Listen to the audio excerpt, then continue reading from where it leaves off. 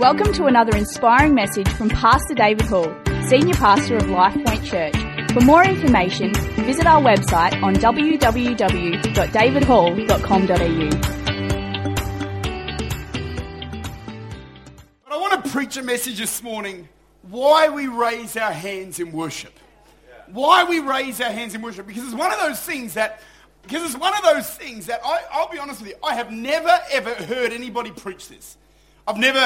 I've grown up and there is an element of lifting your hands is a natural response to God. There is something that just instinctively in us when we worship does tend to want to do that. However, I've never preached on it. This has never been a message that I've preached, and it's almost an assumption that if you just stew with everyone long enough, you might just start to do it. I said it at conference, but I remember the first time I lifted my hands in worship, and some of you might go, well, I lift my hands in worship, so why do I need to hear this? Because I think there is actually some hidden power in this that you might not know about, and I want to look at it today. And the first time I remember lifting my hands, I was still a kid, but I was just before I was a teenager around there. I remember going to a Youth Alive rally, and I'd always wanted to lift my hands, but I didn't, you get embarrassed. What's your parents going to think? And sometimes, mum and dad, it's always important to realise maybe when your kids are in church, they're processing certain things and trying to work it out, and maybe a bit embarrassed to do that in front of mum and dad. That's why sometimes sending your kids off to youth is a great thing, or kids' church, so they can explore God in their own right, in their own way. But I remember the first time I lifted my hands, I shared this at Holy Spirit Conference, and I remember just it was a bit dark, and I sort of put my hands up just a little bit, and the video is quite funny, but it's actually quite profound. I lifted my hands, and I could sense the presence of the Holy Spirit. And there was something about when I lifted my hands and released my inhibitions and released my vulnerability and my pride and what you can have pride at any age and what will people think. I remember in that moment pressing into God. I'll never forget, David Evans was the worship leader, and I think I could almost remember what song was singing. They were singing, "I'm your child." But I remember I lifted my hands to God, and suddenly I felt the anointing of God touch my life. And I've been addicted to this stuff ever since. I am an addict of the anointing of God. I need His presence. And so when I lift my hands, I know that there is something divine that is happening in God. And I want to have a look at this morning. I've got a lot of scripture today. And this is something that you've heard, you've seen, but you may have never heard a sermon on why you actually lift up your hands. And it is an inexhaustible truth. But I want to at least scratch the surface a little bit. But let's start with the Word of God this morning. Psalm 134. You don't need to turn there because we'll turn to Exodus 17 in a minute, and that will be our text. But Psalm 134, "Behold, bless the Lord, all you servants of the Lord, who by night," that means you need to come to night church, "stand in the house of the Lord. Lift up your hands in the sanctuary and bless the Lord." I don't know, I can't help but think that old song, "Come Bless the Lord," and I want to say it twice. "And bless the Lord, and bless the Lord. Those who made heaven and earth," the Lord who made heaven and earth, "bless you from Zion." Verse 2 again, "Lift up your hands in the sanctuary and bless the Lord." There is something about when we lift our hands, we bless God. And I don't know about you, but when I come to church, as a church, I feel this in God. We have to get a revelation of the fact that we've come today, not so much to get fed, though we'll be equipped for the work of the ministry, but it is so paramount that when we walk through these doors, our agenda is to come and bless God, to come and minister to God, come and tell Him how wonderful He is, come and magnify the name of Jesus, come and give glory and honor to the Lamb of God who's taken away the sins of the world, who's redeemed you, who's poured grace and favor into your life, who's anointed you with fresh oil. I feel like often we come to church and we come to church for ourselves. In a consumer world, it's so important that we don't see church as something only to meet our needs. It's actually a time where when we strip back all the programs, all the ministries, all the things that are happening, we walk in here with the agenda, God, I've come to bless you. Oh, how you bless me Monday through Sunday. And so on this Sunday, I come together with the family of God with one desire, and that is to bless the name of Jesus. Does anyone want to bless God in this house this morning? Let's have a look at Exodus 17. I want to show you a powerful scripture. It's Old Testament. The Old Testament, some people are quick to say, well, that's Old Covenant.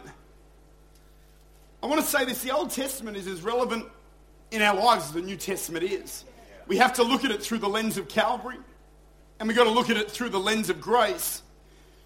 But here it says in Exodus 17, and I want to have a look at verse 8. It says, now Amalek came and fought with Israel in Rephidim. And Moses said to Joshua, choose us some men that will go out and fight with Amalek. Tomorrow I will stand on the top of the hill with the rod of God in my hand. So Joshua did as Moses said to him and fought with Amalek. And Moses and Aaron and Hur went up to the top of the hill. So it was when Moses held up his hand that Israel prevailed. When he let down his hand, Amalek prevailed. But Moses' hands became heavy, so they took a stone and put it under him, and he sat on it. And Aaron and Hur supported his hands, one on one side and the other on the other side. And his hands were steady until the going down of the sun. So Joshua defeated Amalek and his people with the edge of a sword. Then the Lord said to Moses, write this for a memorial in the book and recount it in the hearing of Joshua, and I will utterly blot out of remembrance of Amalek from under heaven. And Moses built an altar and called its name, the Lord is my banner. For he said, because the Lord has sworn, the Lord will have war with Amalek from generation to generation. As long as Moses would lift his hands, there was victory over the enemy. And I want to say this morning, as long as we are people who know the power of lifting hands, there are battles that will be won in our life. I have never once had the luxury of coming to church and keeping my arms folded in the presence of the Lord. I've never had the luxury of going to any Christian event or any time of worship where I can fold my arms, because there's too much depending on my raised hand. I've got a battle for my family. I've got a battle for my kids. I've got a battle for my church. I've got a battle for the people in this room right now. It's not just about my blessing God this morning, although that's why I've come, but I also know that I have to engage myself in a worship warfare with God to see the powers of darkness broken on the people around and about us. It amazes me how we can come into the presence of a holy God and stand around distracted thinking of everything else, or we get into a rut where there's no passion for God. And to be honest with you, I feel in the Holy Ghost, as the pastor, as the shepherd, as the leader of this house, this is something that has to change in the heavenly realm. I get tired of our worship leaders coming up and saying, man, it was hard this morning. How can it be hard when we're singing the song of the redeemed and we come into this place and say, God, you're worthy of our praise, you're worthy of our worship, you are King of kings and Lord of lords. I have no right to withhold my praise. Paul and Silas are in prison praising God. I wouldn't praise in prison. I'd get one of those metal cups and run it along the bars. That seems funny. But here's the deal. They praised God. The Bible says that the earth began to shake, the prison walls fell down. Their chains fell off them, and so did the chains of every other person. It's interesting to know that they were in stocks. They were in wooden stocks. The devil was able to tie up their hands, tie up their feet, tie up everything, but the devil was not able, or the prisoners were not able to tie up their mouth. And as long as they have a mouth, as long as they have breath, as long as they have a tongue, as long as they have a song, they were able to sing the praises of God. We struggle sometimes to praise and worship in church. They praised in prison. I want to be like them, that when circumstances come against my life, I still have a song of praise unto our God. Do you know why? And I'll talk about it more later, but He's worthy. Even when our circumstances aren't going the way they should, He's worthy. Even when the song is not to our liking, He's worthy. Even when the sound is not perfect, not that that's ever a problem here, but even when things aren't going right, even when the lights are flickering and I'm manifesting on the front row and going, what's going on here? I've still got to go, David, get yourself out of that space. You haven't come to look at whether the lights are doing the right thing or whether the AV's doing the right thing. You've come to bless me. And this morning, is there anyone in this house who's come to bless the name of Jesus, to lift up your voices and magnify God? As long as Moses had his hands lifted, the battle was won. There are battles that we will face where the answer is not meddling, it's not trying to negotiate circumstances to go our way.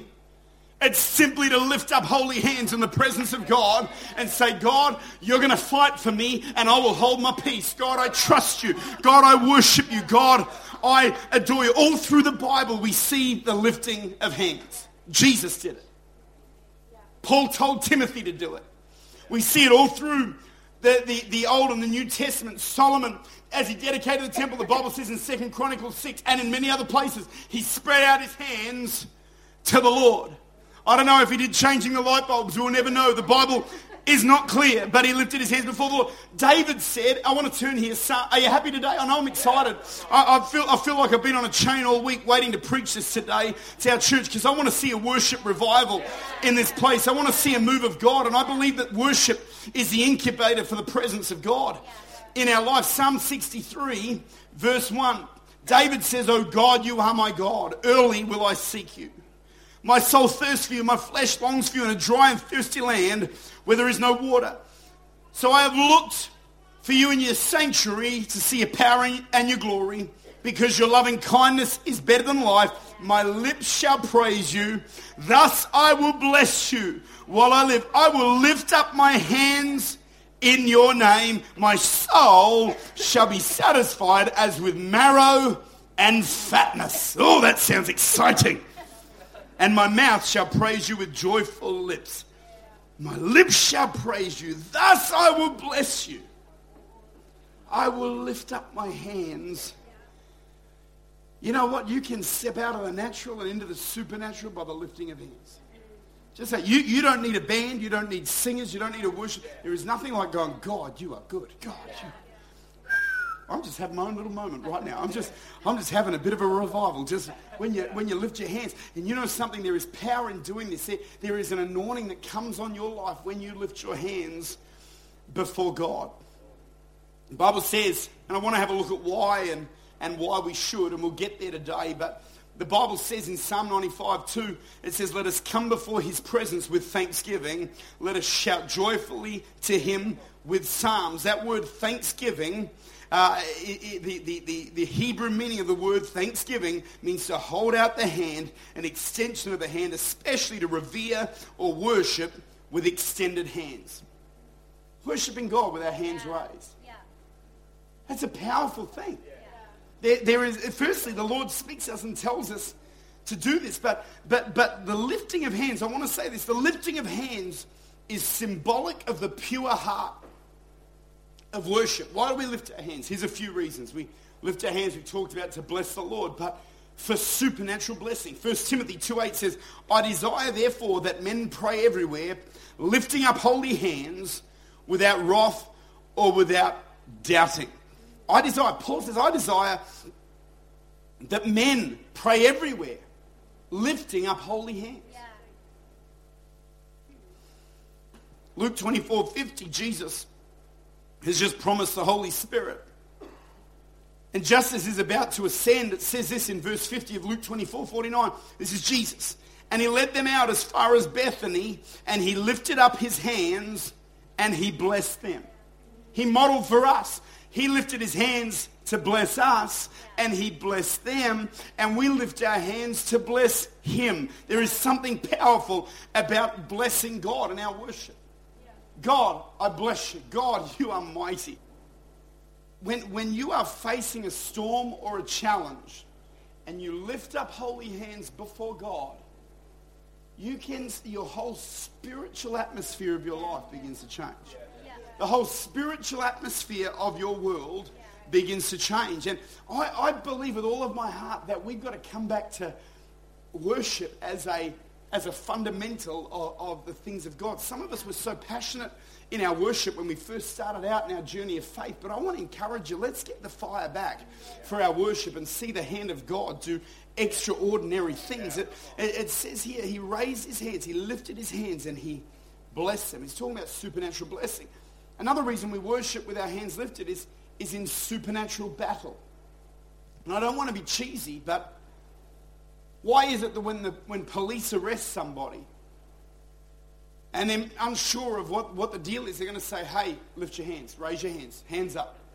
Why? Because they want to know that they're not reaching for a weapon or reaching for something that will harm them. When you lift your hands, you are showing surrender.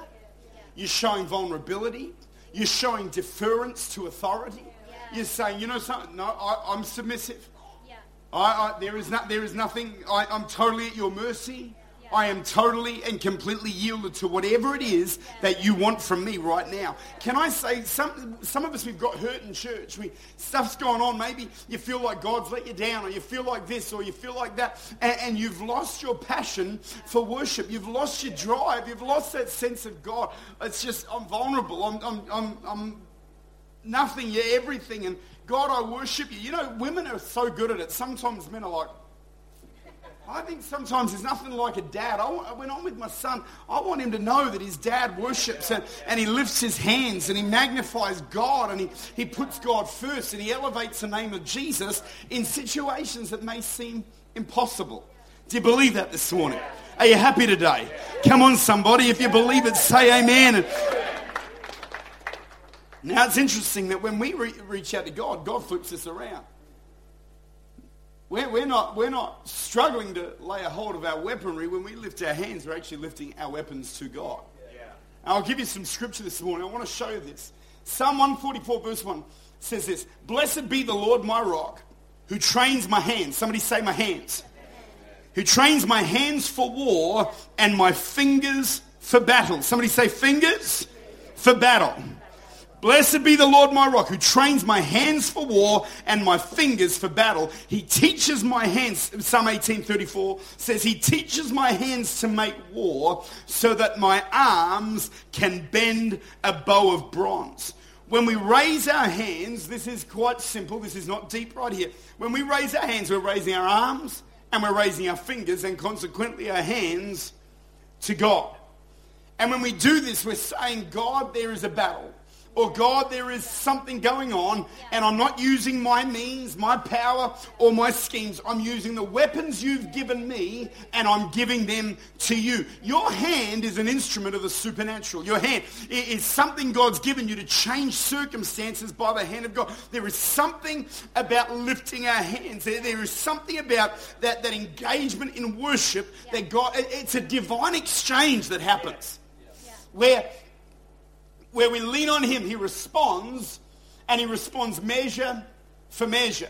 James 4:8 tells us to draw near to God, and he will draw near to you. As we draw near to God, God is drawing near to us. It's corny, but as the praises go up, the glory comes down. I felt that. That's exciting. As we worship God, the presence of God comes into our world, comes into our stuff, comes into our circumstance, comes into our disappointment, comes into our pain, comes into our struggles and our trials, comes into our victories, comes into our joy, comes into our life. We don't need to just worship when it's bad. We got to worship when it's good, but it's easy to worship when it's good. Oh, I've won $1 million. Oh, hallelujah. Man, I'd be speaking in tongues. When the enemy comes against you, that's an even greater place to praise, because you're saying, God, there's some stuff, but I praise you. God, I worship you. God, you're worthy of my praise. You're worthy of my song. You are awesome. Luke 6:38 talks about giving. As we give to God financially, or as we give to God in worship, however we give and it will come back to you. Good measure, pressed down, shaken together, running over. It'll be put into your bosom. With the same measure that you use will be measured back to you. I believe when we lift our hands and bless God, He blesses us. As we're passionate in worship with God, God pours blessing on us. He gives us victory. He gives us life, and He gives us joy in the Holy Ghost. You believe that this morning? I'll show you. There's times where things were lifted to heaven. The Bible talks about Jesus, when a little boy brings 2 fish and 5 loaves to Jesus. And what does Jesus do? He takes the bread, and the Bible says He lifts it up to heaven. As He lifts it up to heaven, he then begins to multiply. There was something about lifting it and consecrating it to God. It became His. Moses lifted up a rod. When he lifted up a rod, 3 million Israelites were able to walk through the parted Red Sea on dry ground, because there was something about an extension towards heaven that says, God, I have nothing else. I give it all to you. God, you are able. You are my deliverer, and you are supernatural. And I want to look at this today because I believe that as we as a church get a fresh revelation of why we lift our hands. You might say, well, I lift my hands. Yeah, but I don't want you to just do it out of routine. How often do you come into church and you'll be lifting your hands, you're thinking, I want us as a church to lift our hands to God. At the end of this message, we're going to worship God just a little bit. And I want you to do it with these things in mind and realize your hands and your arms and your fingers are engaging in battle, and God's doing something supernatural by His Spirit in the name of Jesus. I want to talk about hands and arms and the whole and fingers this morning, because this is what we lift when we worship God.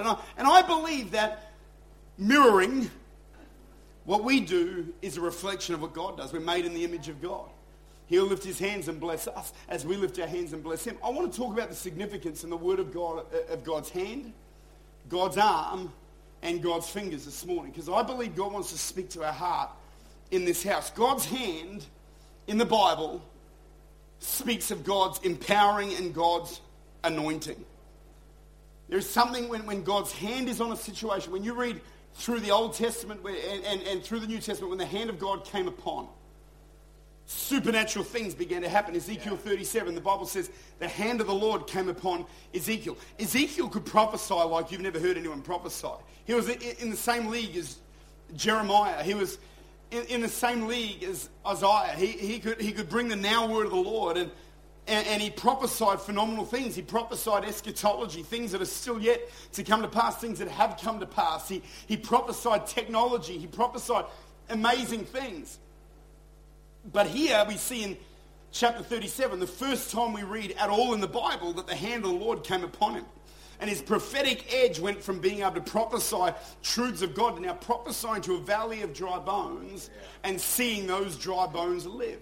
It went to a whole different level in God. That prophetic edge, that anointing, that power from heaven. When the hand of God came upon him, there was miracle power, there was creative power, and there was anointing. The hand of God speaks of anointing, it speaks of power, and it speaks of the Holy Spirit. When we lift our hands to God, we're connecting with the anointing, we're connecting with power, and we're connecting with the Spirit of God. Worship is a connection with God in heaven, and there is a divine exchange where we lift our hands and surrender ourselves. He pours in the anointing of God and does something supernatural in our life. When we are people who the hand of the Lord comes upon, I believe when His hand is upon our life, our hands become His hands in the world around and about us. You believe that this morning? If you do, give God a praise or something. You give God.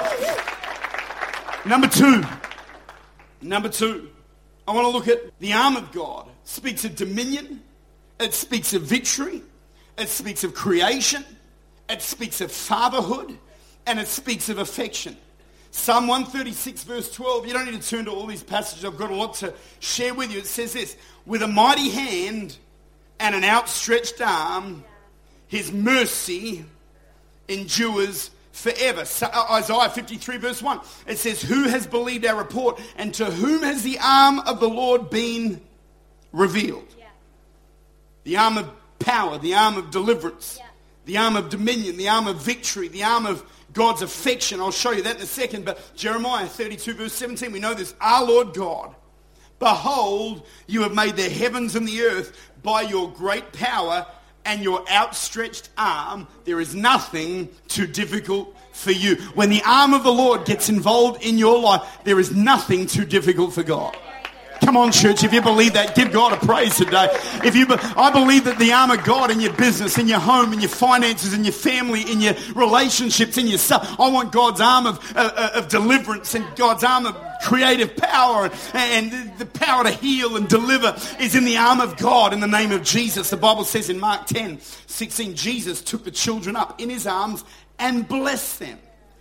He took them in his arms, he blessed them. He laid his hands on them and he blessed them. He used his arm, his hands, and his fingers to be a blessing, to touch and impart the presence and the power of God into people's lives. He is a good, good Father. He is a good God. And when God gets involved in your world, there's the affections of heaven. And I don't usually preach this kind of stuff because I try to be a bit blokey, you know. I've always been known for my blokiness. But here's the deal. When the affection of God gets in your life, you can know God as a Father. Your earthly father may be crazy. You might have crazy parents. You might have been brought up by carnies. I don't know what your background is, but what I do know is he is perfect, and he wants these arms of God. They wrap around sinners. They wrap around the broken. They wrap around those that are in pain and in suffering, and he lifts you up and he gives you strength.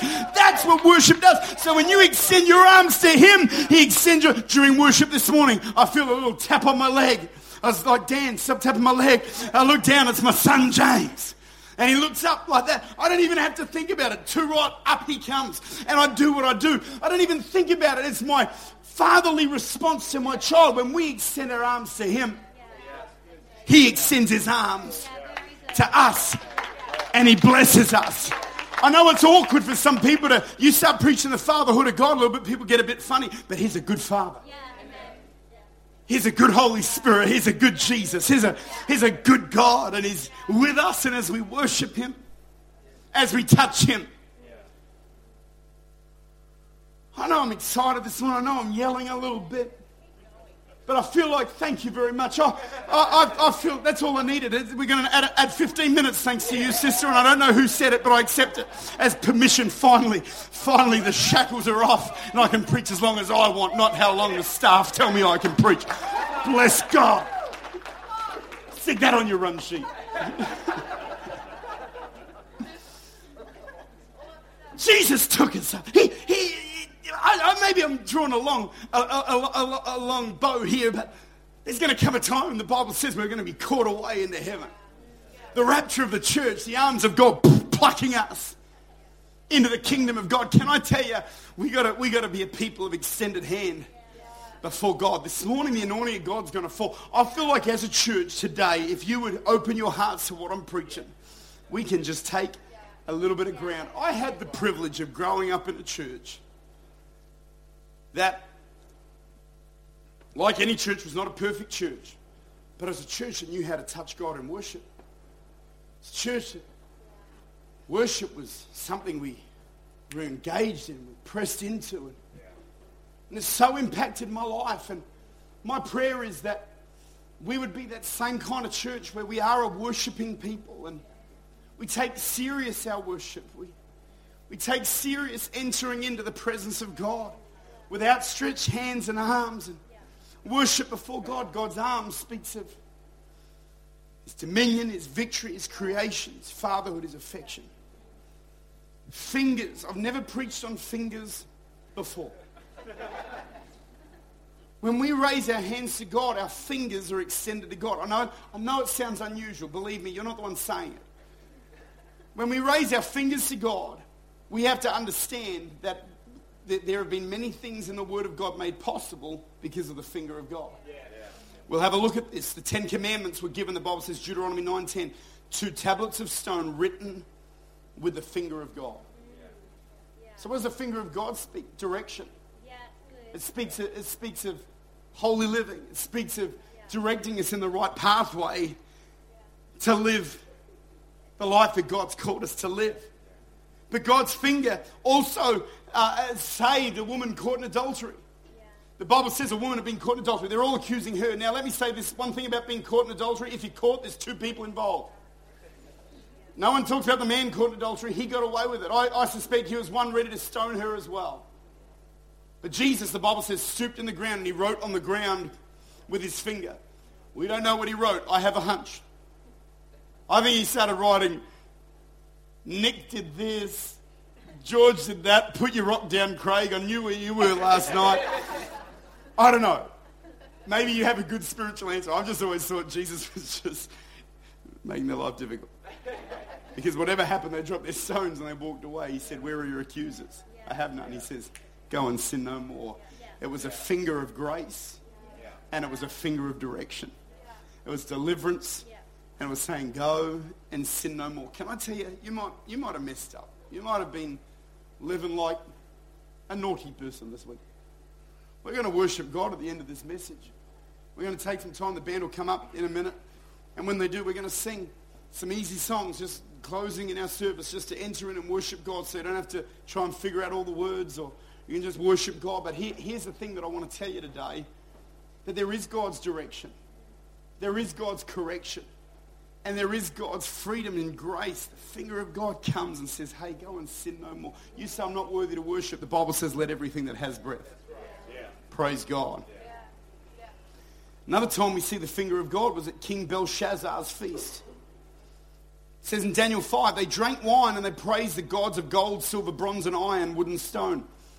So they're getting drunk and they're worshipping creation, not the Creator. And the Bible says that in the same hour, fingers of a man had appeared and wrote opposite the lampstand on the plaster of the wall of the king's palace.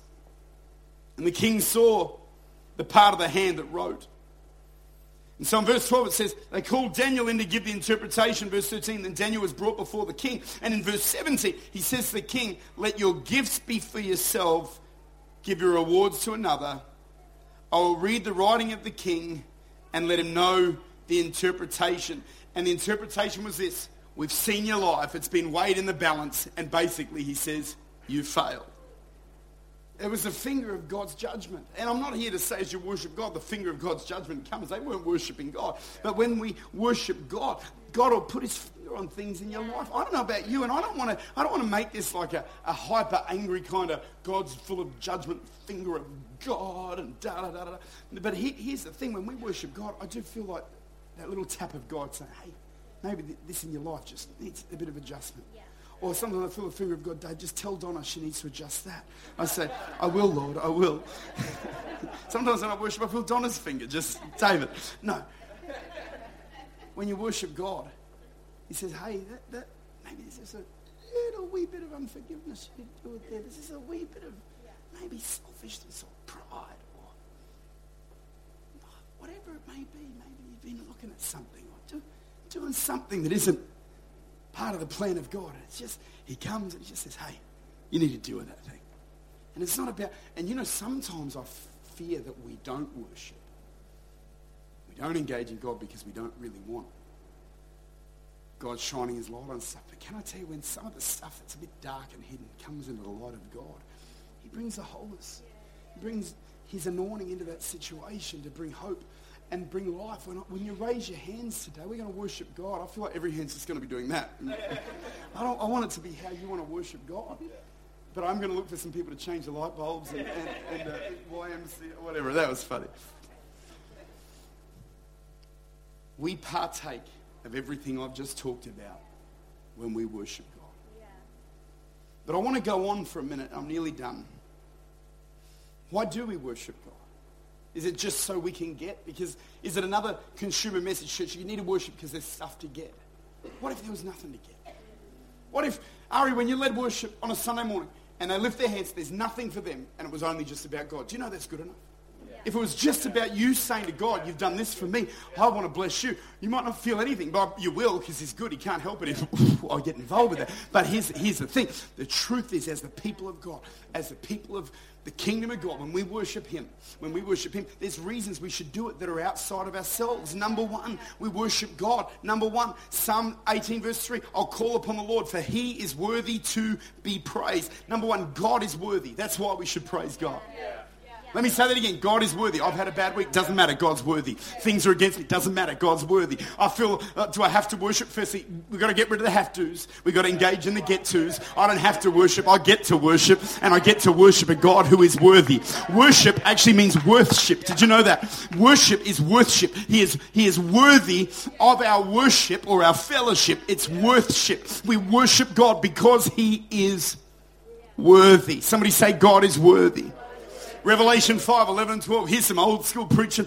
Then I looked, and I beheld and I heard the voice of many angels around the throne, the living creatures, the elders. The number of them was 10,000 times 10,000 and thousands saying with a loud voice, worthy is the Lamb who was slain to receive power, riches, wisdom, strength, honor, and glory and blessing. Worthy is the Lamb.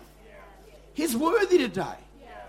I'm here to worship God. I'm happy to be with all of you, but I'm here because the Lord's worthy of a song. He's worthy of my gratitude. He's worthy of me saying, God, how good it is to bless you. You've done great and mighty things. I praise your name. You are mighty. You are wonderful. You are supernatural. You are worthy. We serve a God who's worthy of his song. You say, oh, I don't need it. I don't need a word. Yeah, you do, because he's worthy. And when you do, supernatural things begin to happen for the glory of God. We worship God for who he is. We praise God for what he's done. And for the stuff that he's done for you, we give thanks. I want to just say this, even though we're talking about worship, praise and thanksgiving is verbalized faith. If you thank God after the fact, that's gratitude. But if you thank God before it happens, that's faith. Some of you need to worship God before the manifestation of his goodness is in your hands, because that's faith. Sometimes I've got to praise God for things I hope are going to happen, or I'm believing God will happen. They haven't yet happened, but I praise God because I know that's gratitude. That's faith, and faith works. You believe that this morning? Number 2, why do we worship? Because we're called to worship. We're called to worship God. I'm going to read you scripture. You've all heard it. The problem is I read all these scriptures and I think of all the songs that used to be sung to scripture. For you are a chosen generation. 1 Peter 2 verse 9 says, for you are a chosen generation. This is you. I'm talking to you. Just as you're sitting there today, listen, I am talking to you. David Hall is reading the word of God that applies to your life right now. This is it. You are a chosen generation, a royal priesthood, a holy nation. You're a special people. You're a peculiar people, the King James says, and I believe that's right. That's a word for some of you. You're a peculiar people, that you may proclaim the praises of him who has called, that you are. I just get caught up in this because I want to sing this song. For you are a chosen generation, a royal priesthood, a holy nation, a peculiar people. Who knows that song? That you should show forth the praises of him. You know it. You just want to admit, who has called you out of darkness, out of darkness, out of darkness, into his marvelous light, into his... You are a chosen generation. Thank you very much. We've got a matinee show for you. It's going to be good. Dave Hall sings the classics.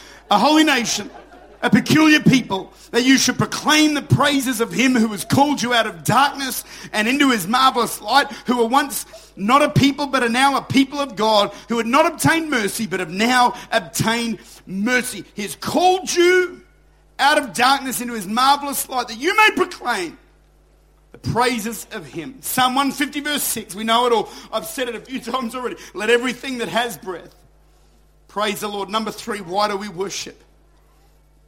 Jeremiah 2:5 says something interesting. It says they followed worthless idols and became worthless themselves.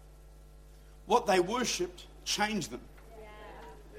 When you worship him, you change. You're vulnerable. You lay aside your pride. Because we've got to remember, we have truly come to worship God, who's worthy of our worship and worthy of our praise. And when we lift our hands on our own, all these things happen. But can I say this? When we lift our hands together, there is something about a corporate anointing. In the Old Testament feasts, there were times where they would get together and they'd give God a wave offering. They'd just worship.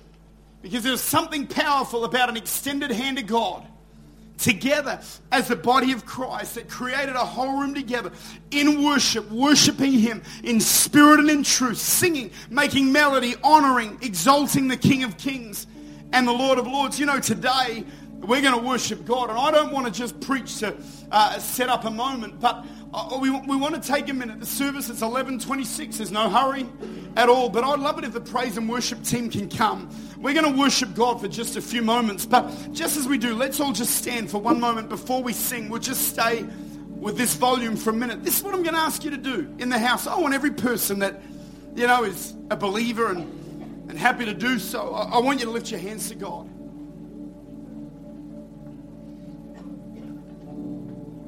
All across the house. There's something powerful about an extended hand before him.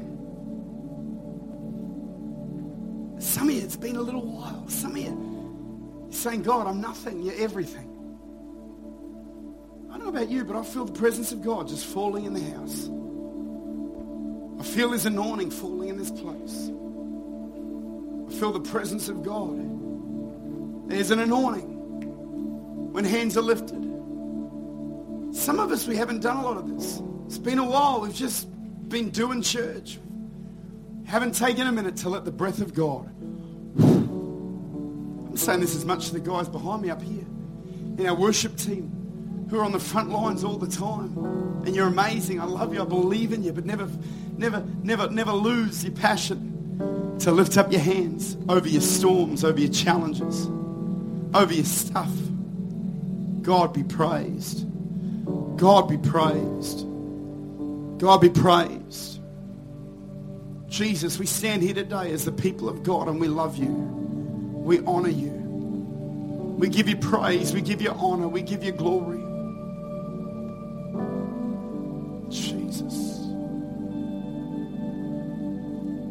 Speak his name. Just tell him you love him. Say, you're making it awkward. It's good to be awkward. It's good to say the name of Jesus. I was in a Benny Hinn meeting last year, and he gets up and he says, whisper Jesus.